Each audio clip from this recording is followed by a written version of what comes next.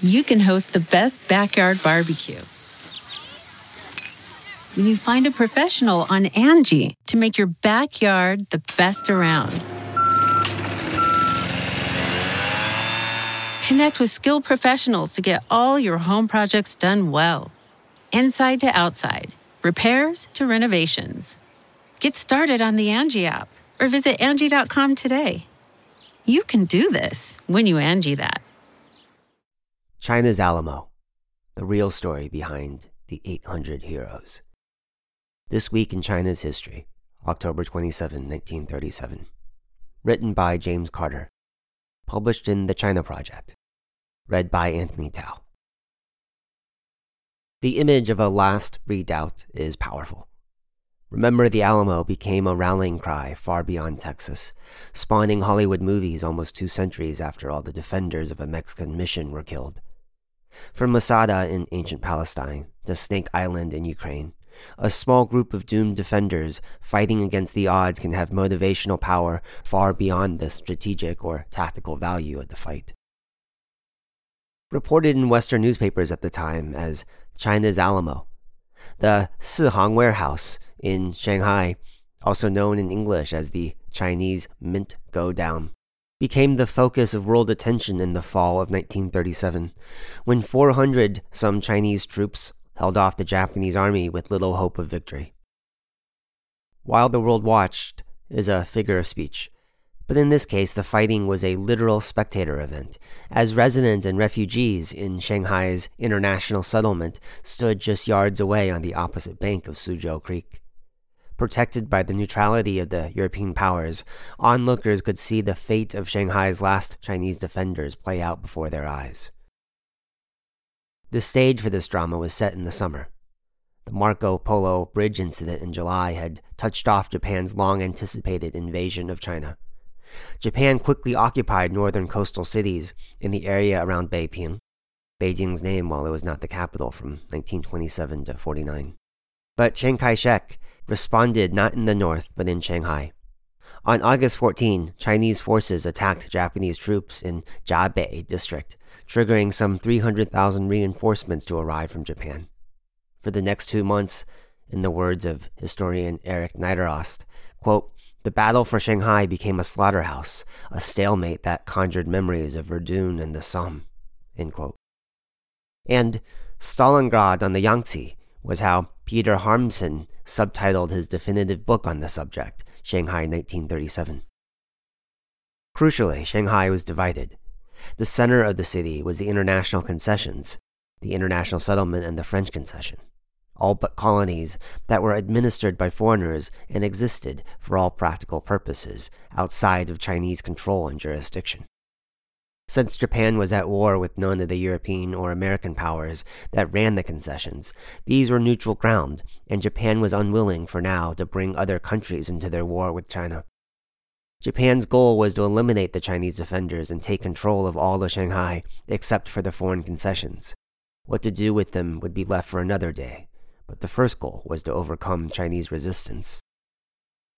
By mid-October, it was clear that the Chinese forces could not prevent Shanghai from falling to the Japanese. This was not wholly unexpected, but the worrisome part was that Chiang needed to withdraw his armies if he was to have any hope of continuing to prosecute the war. This would be difficult, with the Japanese monitoring all Chinese movements. Somehow, on the night of October 26, the Chinese forces managed to vacate their positions and slip undetected north of Suzhou Creek and into the international settlement, neutral territory. The sole exception was one battalion, the 1st Battalion of the 524th Regiment, left behind to serve as a symbol of Chinese resistance.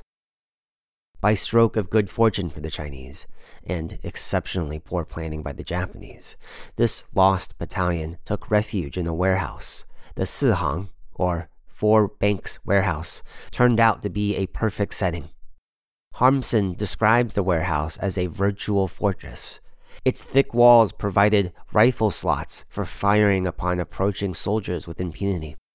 And even if it was surrounded on 3 sides, the 4th side faced Suzhou Creek and the Lese Bridge, which led to the safety of the international settlement.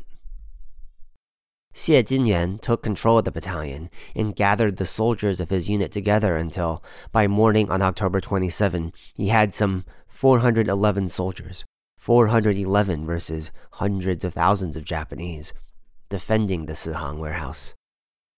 Chiang Kai-shek had brought the war to Shanghai on purpose. It was a risk exposing China's largest city to urban combat, but he was gambling that the bloody spectacle would unite people at home and abroad in support of his cause. Quote, even North China, historian Rana Mitter writes in his History of the Sino-Japanese War, Forgotten Ally, felt remote when viewed from the populous Yangtze Delta where Shanghai lies, end quote. Moreover, to quote Mitter again, by bringing the war to Shanghai, Chiang forced the world to take notice. Chiang may not have literally wanted the world to watch, but what happened at the Sihang warehouse is hard to exaggerate. Sitting on rooftops or lining the banks of Suzhou Creek, just 60 yards away from the fighting, residents of the International Concession witnessed the war played out before their eyes. Niederost writes, it became a kind of sporting event, with Chinese spectators crowding Suzhou Creek's banks to cheer on the defenders. At times, an estimated 30,000 Chinese joined British soldiers and other Westerners to watch the show. When the crowd saw a Japanese movement, they would pass on the information to the defenders via enormous message signs and characters large enough to read from a distance. End quote. Food, medicine, and other supplies were relayed to the defenders, sometimes over the Luosa Bridge under cover of darkness, in other cases sent by pulleys across the creek.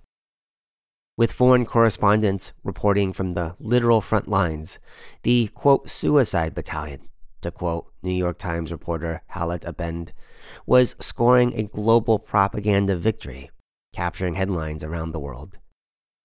After 3 days, and with Japanese artillery brought fully to bear against the warehouse, orders were given, in violation of the concession's neutrality, to evacuate the lost battalion to the safety of the international settlement. There was no real plan, Harmson writes. Quote, they would simply have to run across the bridge as fast as they could. The Japanese did notice the evacuation and opened fire.